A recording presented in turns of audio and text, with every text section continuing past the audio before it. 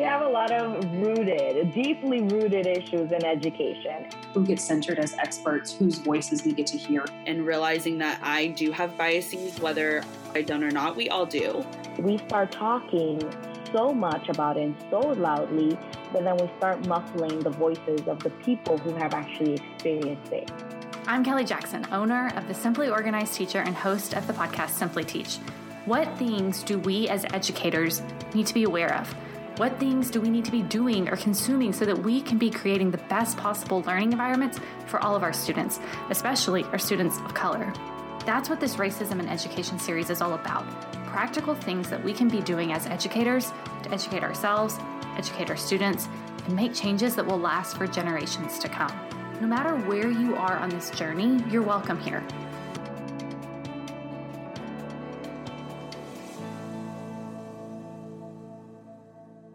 Welcome to the fourth episode in this Racism in Education series. Today I'm talking with Sarah and Beth, the ladies from the Pantsuit Politics podcast, and I have to tell you, I was so excited to talk with them. As somebody who grew up having no interest in politics, their podcast slowly but surely helped me to understand some of that political jargon.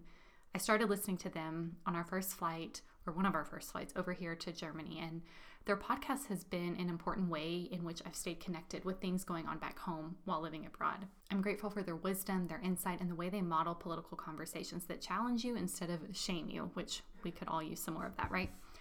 You've probably heard me mention them a time or two in my emails, and I also talked about their book in my Top Books of 2020 episode.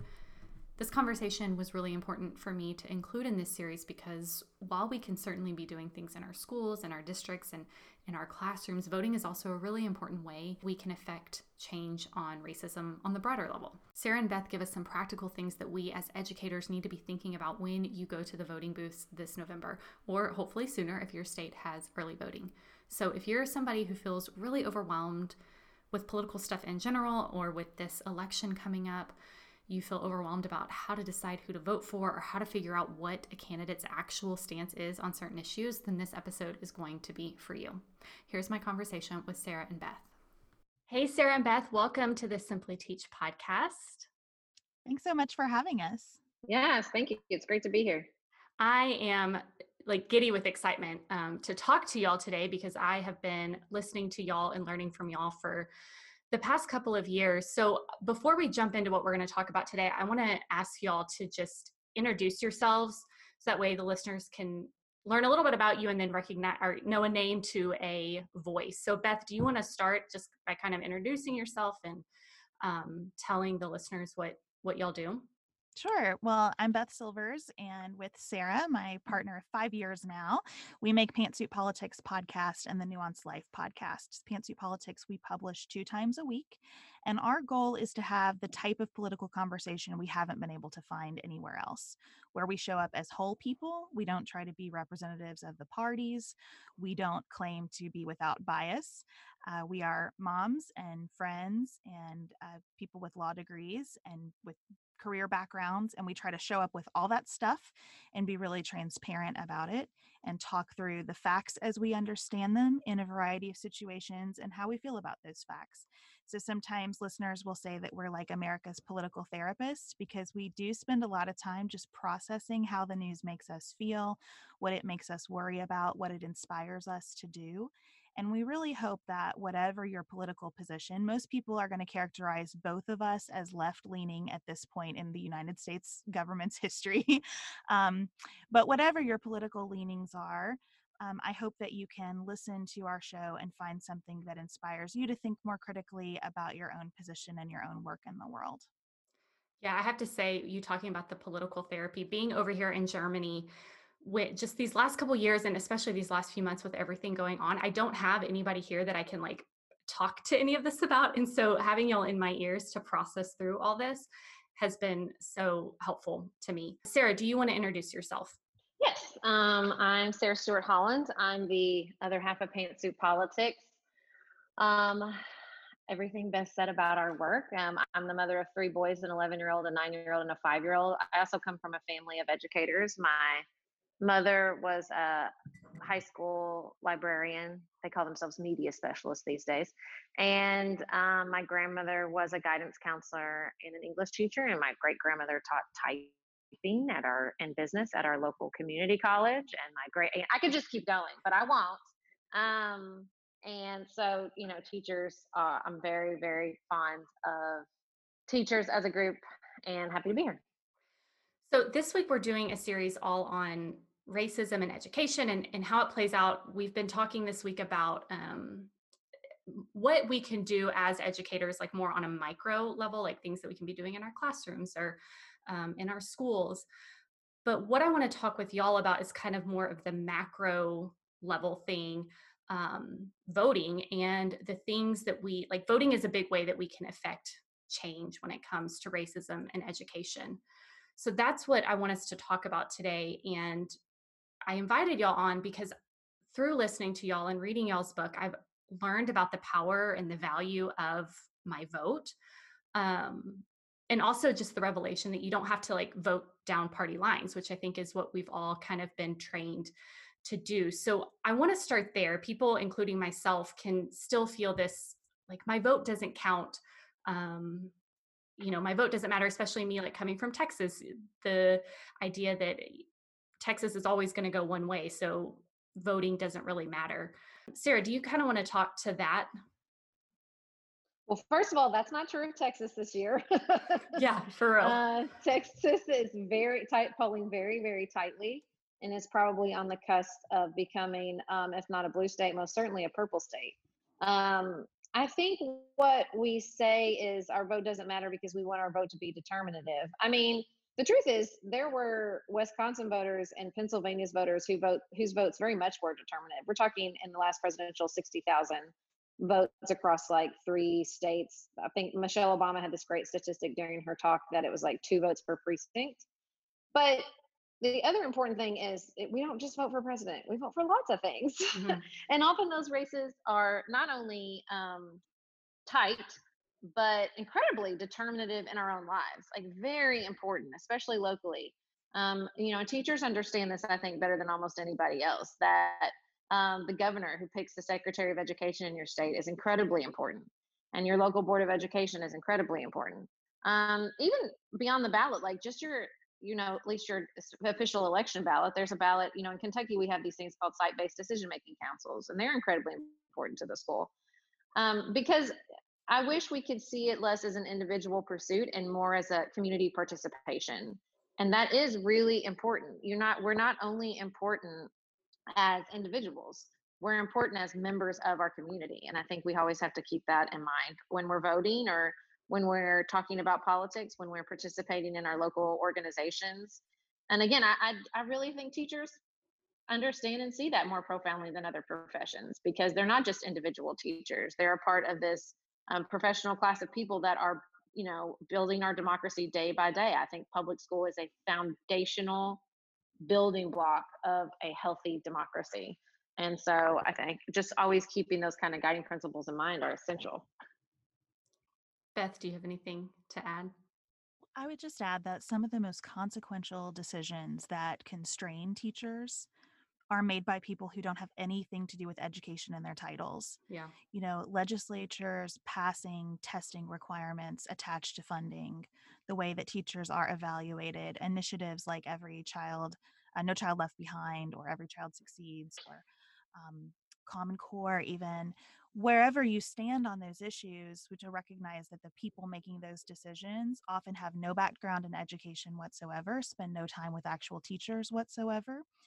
And those choices bear significantly on equity in education, and particularly on racial equity in education. And so even as you think about beyond school board, Secretary of Education, the appointments that are made to education specific positions, we have to recognize that just up and down the ballot, we have people making choices about the allocation of money and the standards that we use to allocate that money that really drive what schools are able to do around equity.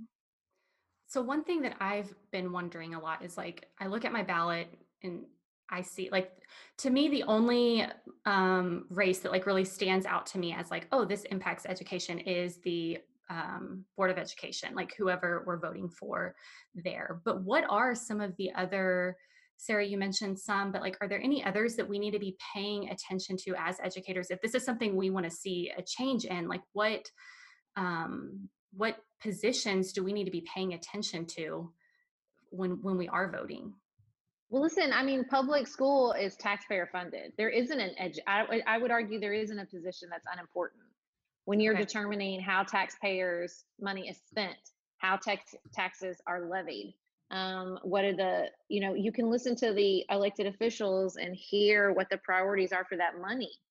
And what we've seen over the last decade is that the priority has not been education, and that has been a pot of money that they're more than willing to keep cutting and keep reaching into, because we've decided as a country that raising taxes is just the absolute worst thing that can possibly happen, despite the fact that our needs are growing, especially when it comes to public education. So I think your representatives who you're going to send to Congress should, if your priorities for your community are to spend that money in public education, particularly state House representatives, state Senate representatives, your governor who's going to make those appointments. I think that those are, I would really argue that the state level is incredibly important Okay. to education and to how that money is spent.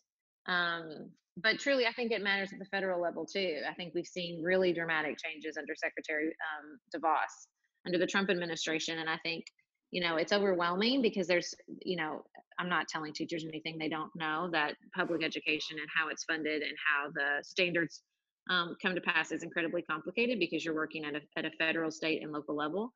But that just means that there's also a lot of areas where you can impact that decision making. Yeah, just to go big picture for a second, the reason that those state level offices are probably the most important place for your focus, although I agree with Sarah, there is not a position that doesn't impact education, but education is traditionally left to states to determine. And so your governor is going to have more impact on your school system in a state than the president of the United States, unless something dramatically shifts. So the governor's ability to appoint state officials to education boards is going to be very relevant to you as a teacher. And then all of those funding mechanisms typically exist at the state level, even federal dollars that come to the state for allocation among schools.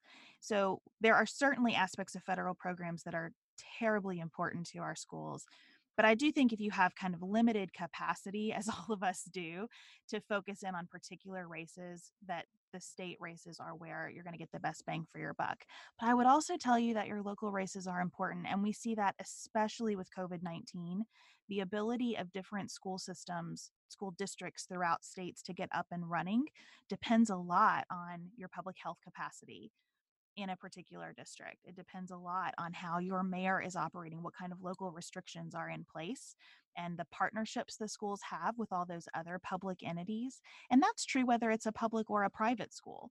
All of those partnerships with other community entities are going to be critical to keeping schools operating safely through a pandemic and through lots of other types of crisis. We talk about gun safety. Those partnerships outside of the school matter a lot. And so I wish I could say, like, this is the race where you get the most bang for your buck. But it really is all encompassing. How do you,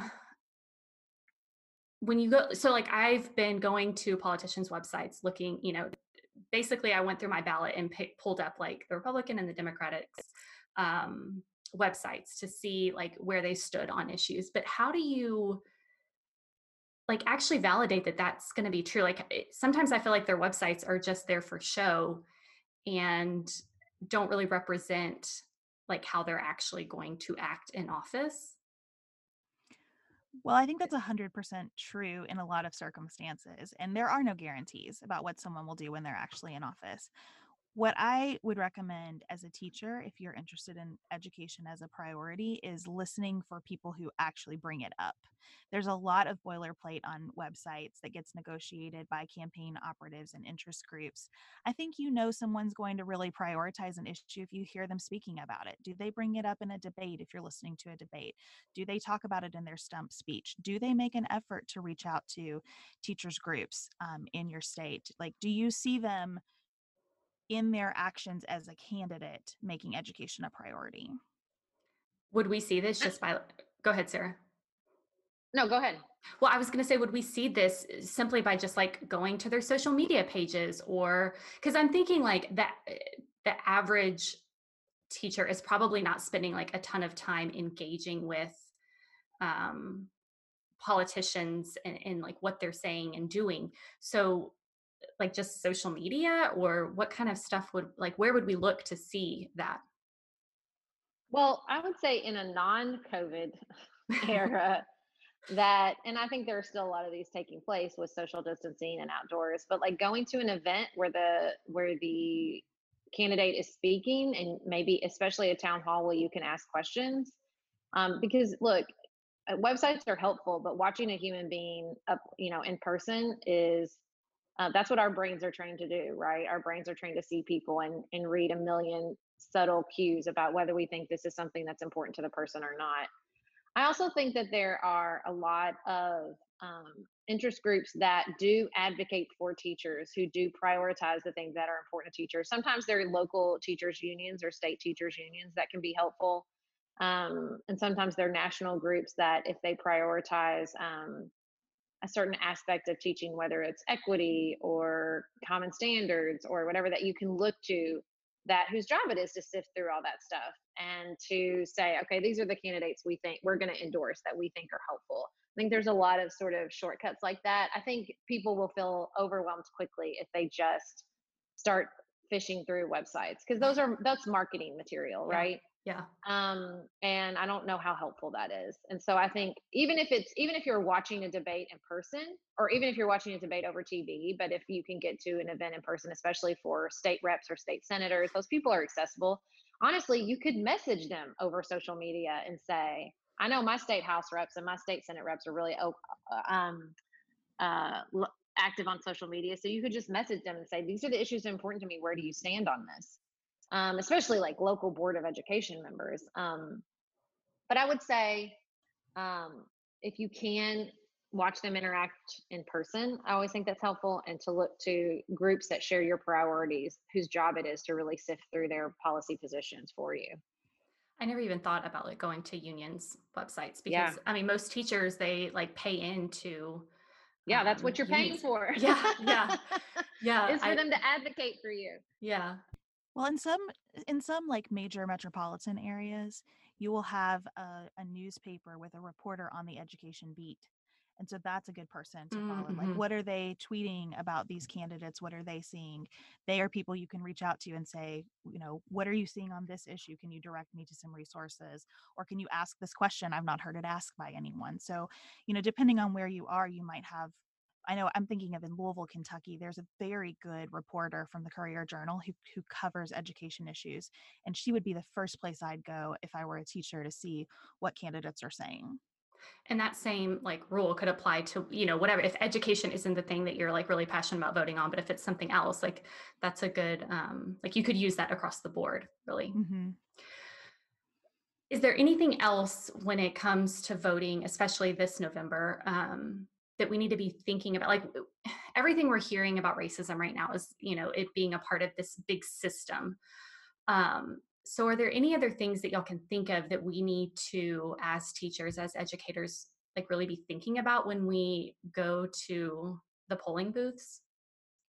I think it's important to recognize that the dynamics on racism and our ability to eradicate racism, to make progress in the direction of eradicating racism, depend on a national climate where we're all speaking something approaching common language. And so I think it's important at all levels of office, again, to step back and say, who sets a tone where I feel like we can have a different kind of conversation? We just got a bunch of messages from people about Columbus Day versus Indigenous Peoples Day, and how do we have conversations in our community about this that are not just inflammatory culture wars? And I think a lot of that depends on the tone being set by elected officials across the board. And so while some people don't like to hear we vote on character, I think voting on character matters a lot around the issue of racial equity and making sure that, our policymakers cannot solve every issue related to systemic racism. They can do a lot. And those things that they can't do, they can establish a climate where the rest of us can do our work more effectively. Yeah, so we're going to switch positions here because that usually would be the argument I would make. You and Beth would be taking the hyper local perspective. So this is good. We'll mix it up a little bit, keep people on their toes. So I would say, particularly with issues of education, your local board of education is hugely important. So I'm really proud of my local independent school system, Paducah Independent School System. So we're not a county system, we're the city system. And we're a very integrated school system.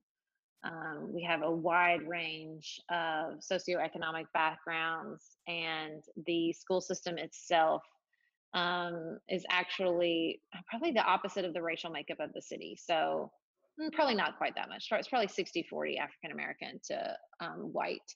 And where the city itself is 25% African American. And I asked my husband, who's the school board attorney, because I thought he would have some really good insight about the school board itself. So I think when you're voting in a school board race, and your real equity is very important to you, I think diversity on the school board is essential. Making sure that there is representation on the school board for the different socioeconomic and racial backgrounds present in the city is really, really important. But he made a really interesting point, which is, sort of paradoxically, it's also, our school board members are elected at large. We don't have precincts, because when you get precincts, you can have a real competition for resources. So instead of everybody wanting all the schools in the system to rise and fall together, you have the precincts with lower performing schools having to make the case for the resources, right? Whereas the upper property tax precincts are going to be making the case that they deserve the resources because they come from their precincts. So I think that if equity is really important to you, not just looking at the candidates themselves and making sure that they're reflective of your district, but looking at the systems and the way that the elections run can be really impactful too. If you see precincts and you think they're working unfairly, start asking around to see what legislative changes would need to be made in order to maybe elect at large. I think that works really, really well in our school system. And listen, diversity of socioeconomic background, diversity of experience is really important with school board members too. I think there's a sense of there's the right kind of school board member, but let me tell you something. We didn't mean to do this, but in my school system, our chair of the Board of Education is our local infectious disease doctor. I'm not even making this up. It's insane. Every morning I thank God, right? It didn't seem like a really important background to have. But maybe having someone with a healthcare background, we're realizing is a really important thing to have on a school board member. I'll tell you what, we feel like we're sitting real pretty with him as our board chair right now.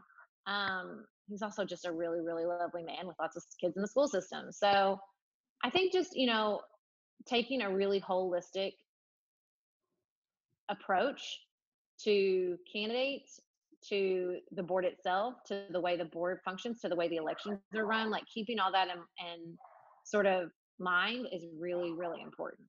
So I want to wrap us up with, I guess this might be a little bit more of a personal question too, but with everything going on in our world right now, I listen to a lot of podcasts, and it feels like almost every podcast I'm listening to, there's a new thing to care about or to focus on, or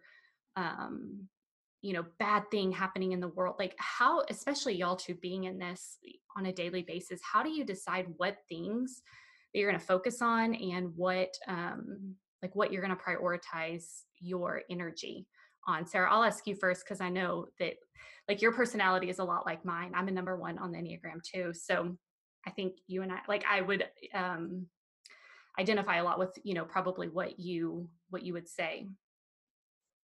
Well, so since you're an Enneagram 1, you know that we're in the gut triad. Yeah.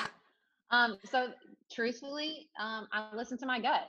I think what things are connecting with me. I have a incredibly short attention span. So if I'm ready to like dive in deep on something, I know it's really important to me. If I'm searching for information instead of avoiding information, that's a really good sign that that issue is important to me. And I'm like everybody else, right? It's the stuff, I would say a lot of it is what impacts me, but also I think I'm very motivated by fairness. So things about equity, things about representation just speak to me on a cellular level. And I don't mind challenging the status quo. And so things that are like about the system is broken, what are some really radical solutions? Like that, just my personality is like leaning all the way into stuff like that.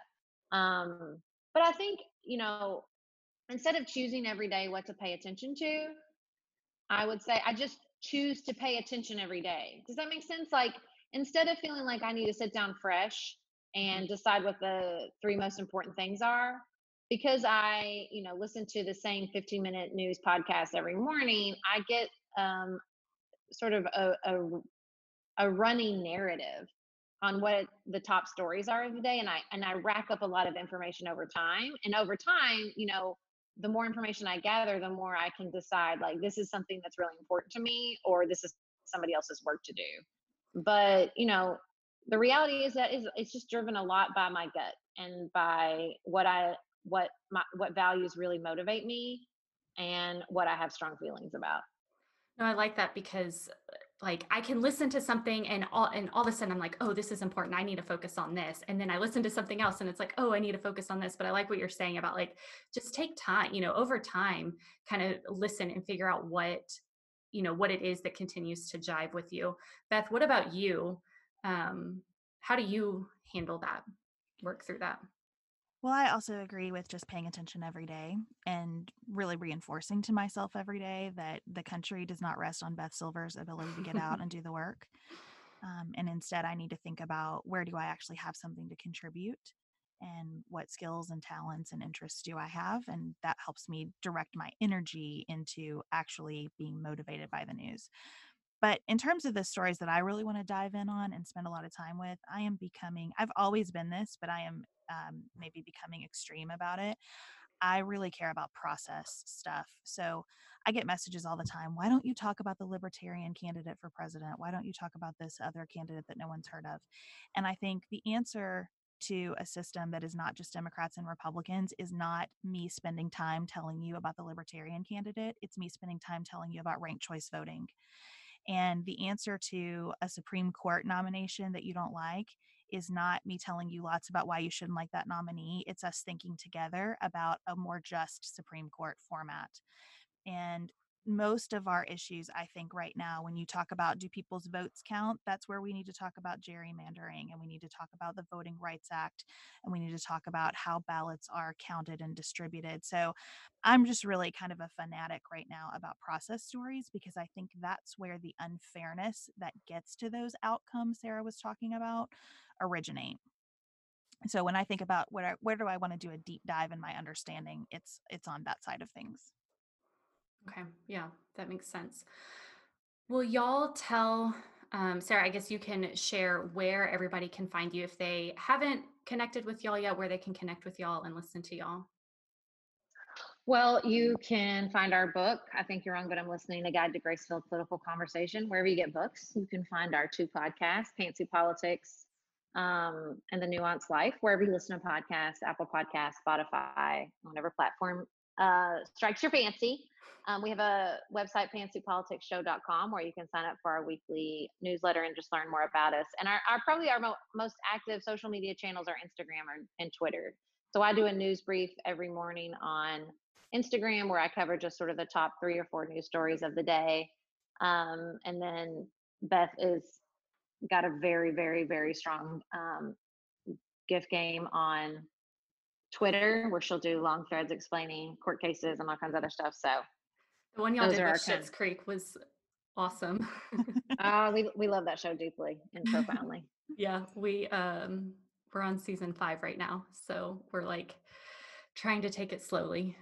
So much Good luck goodness with that. I awaits. definitely watched season 6 in one day. It's fine. Oh, I'm not really? embarrassed. Ugh. Yeah.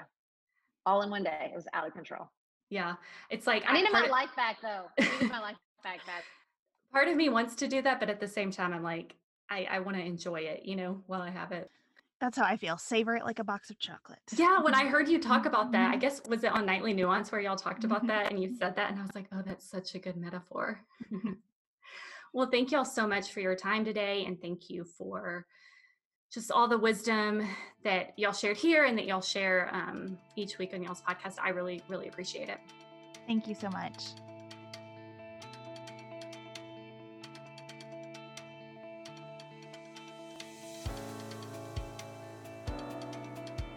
Thanks for coming along on this journey. If you want any more information about the ladies that you're going to hear on this series or anything that you hear that we talk about in these episodes, you can find all the information over on the simplyorganizedteacher.com/mini.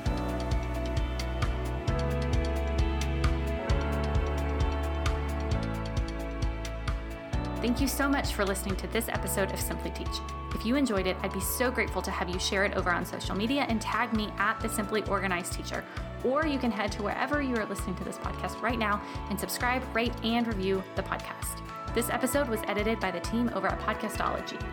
Remember, all the show notes, links to things we talked about, classroom organization resources, and all of the courses can be found over on my website, thesimplyorganizedteacher.com. Make sure to join my email list and get weekly organization tips straight to your inbox by heading to thesimplyorganizedteacher.com/email. Y'all have a great week.